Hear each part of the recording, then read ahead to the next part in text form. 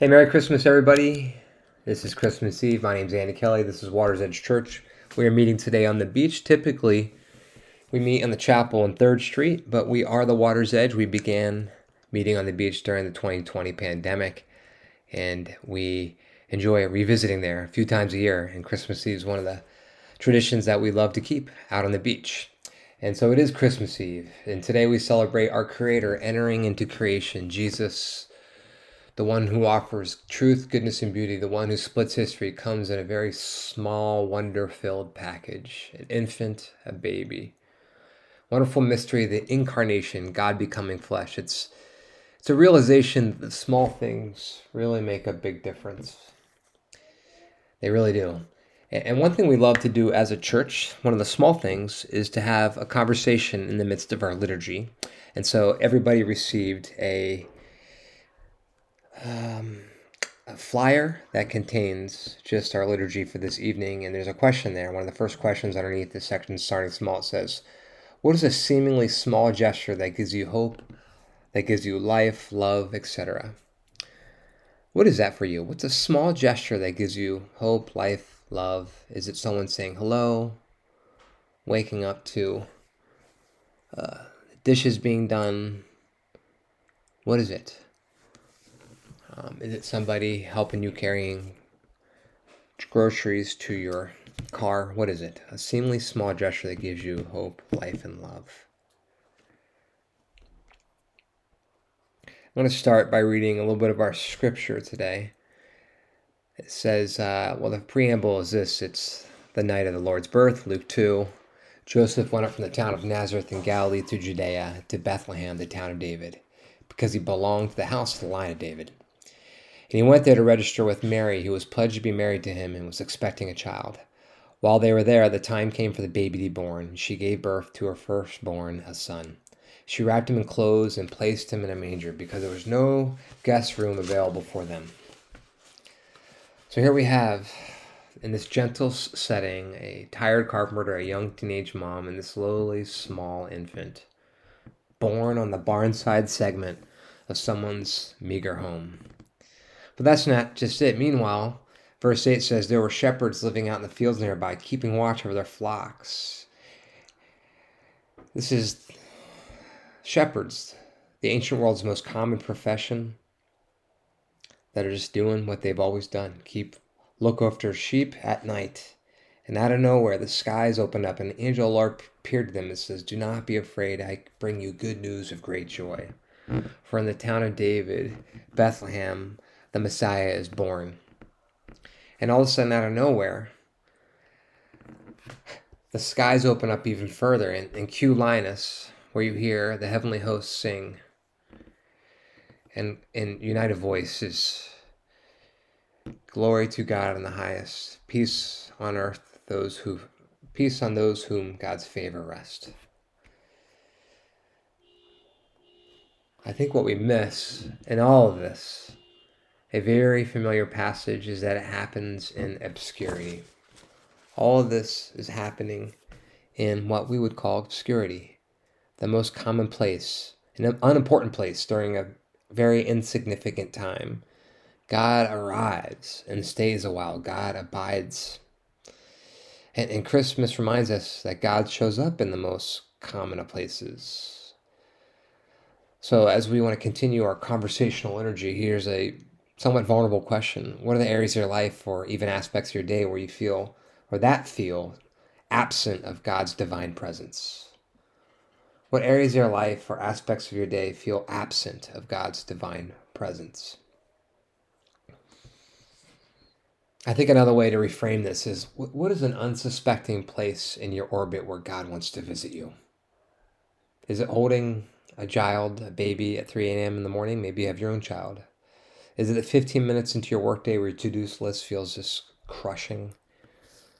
Is it numbing 27 minutes scrolling through social media before bed? Is it you pulling into your driveway before coming home to a busy night? Shift part 2. Maybe ordering a coffee, talking to family on the phone, walking a dog. What may be the most boring or increasingly difficult or even depressing part of your day where God wants to let you know that God is there. That's a question to ponder. As you ponder that, I want to think about the shepherds for a moment.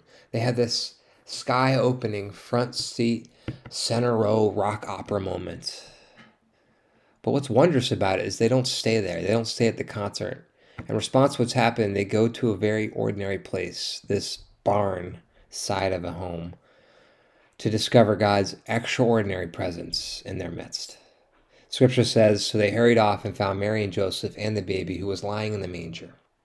And when they had seen him, they spread the word concerning what they'd been told about this child. And all who heard it were amazed at what the shepherds said to them. But Mary treasured up all these things and pondered them in her heart." The shepherds returned, glorifying and praising God for all the things they have heard and seen, which as they've been told.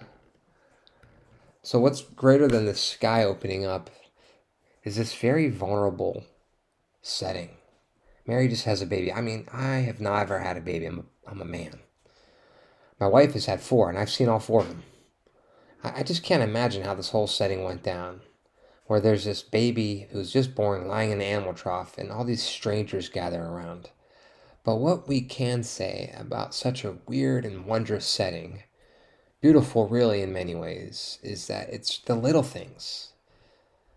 This child, this lowly setting, these common sheep watchers, these shepherds. It's the little things in life that give birth to God's greatest revelations. It's the little things in life that give birth to really God's greatest revelations. It's the everyday places, everyday faces where God is searching for us as well as desiring to be found. As we think about this new year, all we need to do is trust that God is actually with us in the little places, in the everyday aspect of our days. To risk that knowing the Almighty is there, and perhaps to take a moment to speak, and even greater wondrous risk to hear a word from the living God. We're constantly faced with choices. The question is whether you choose God or your own doubting self. The root choice is trust that at all times God is with you, and He'll give you what you most need. God says over you, "I love you, I'm with you. I want to see you come closer to me, experience my joy and my peace of my presence. I want to give you my heart. I want to ignite your spirit. I want to speak with my mouth, see with my eyes, hear with my eyes, touch with my hands. I want you to speak with my mouth, see with my eyes, hear with my eyes, and touch with my hands." The Lord says to me, "All that is mine is yours. Trust me as your God." I think one of the most tragic realities of the Christmas season is how tiring it can be. Rather than this seasonal crescendo, many of us feel like we're just crossing across this finish line. And an even larger bummer is that we think that the next week after Christmas is somehow going to give us miraculous rest from a year of burnout. And with that comes bad news and very good news. The bad news is simply this: this week will not give you the soul rest you need so that you can go out and strive another year. The good news is you can find soul rest, and it comes by making choices, even seemingly small choices, to pause in your day and to look in the face of someone. Maybe to give the last 5 minutes of your drive to silence, or to go to sleep 15 minutes earlier so that you can wake up 5 minutes early, to go for a walk with Jesus. It's the little things that give birth to God's greatest revelations. Rather than plan some crazy life change in the new year, what is one small choice you can make to give the King your attention? Before we end the gathering, we're going to end with a song, Silent Night, Lighting Candles. I just want to draw your attention to the last set of questions. It's the one that says, how can our daily lows take you to a suffering servant? Or how can our daily highs bring you praise to the giver of good gifts? How can we seek the Almighty in the mundane? I want you to think, look at those questions. Consider which one sticks out to you. And then process how you can make one small choice to give the King your attention, whether it's in your daily highs, your daily lows, or even in the mundane. I'll lead by example. I've found breakfast to be somewhat mundane in my life. Seems like it's Groundhog's Morning. Make breakfast, make a smoothie, cook eggs, serve the kids. And my wife does it too. One thing that I've has been a subtle shift is just to occupy the space that's already being taken up by conversations about what we're going to do that day, or songs which are great or not so great, or arguments, is just to take a little time and read from a devotional, a children's devotional that I'm totally digging, and just to process that as a family.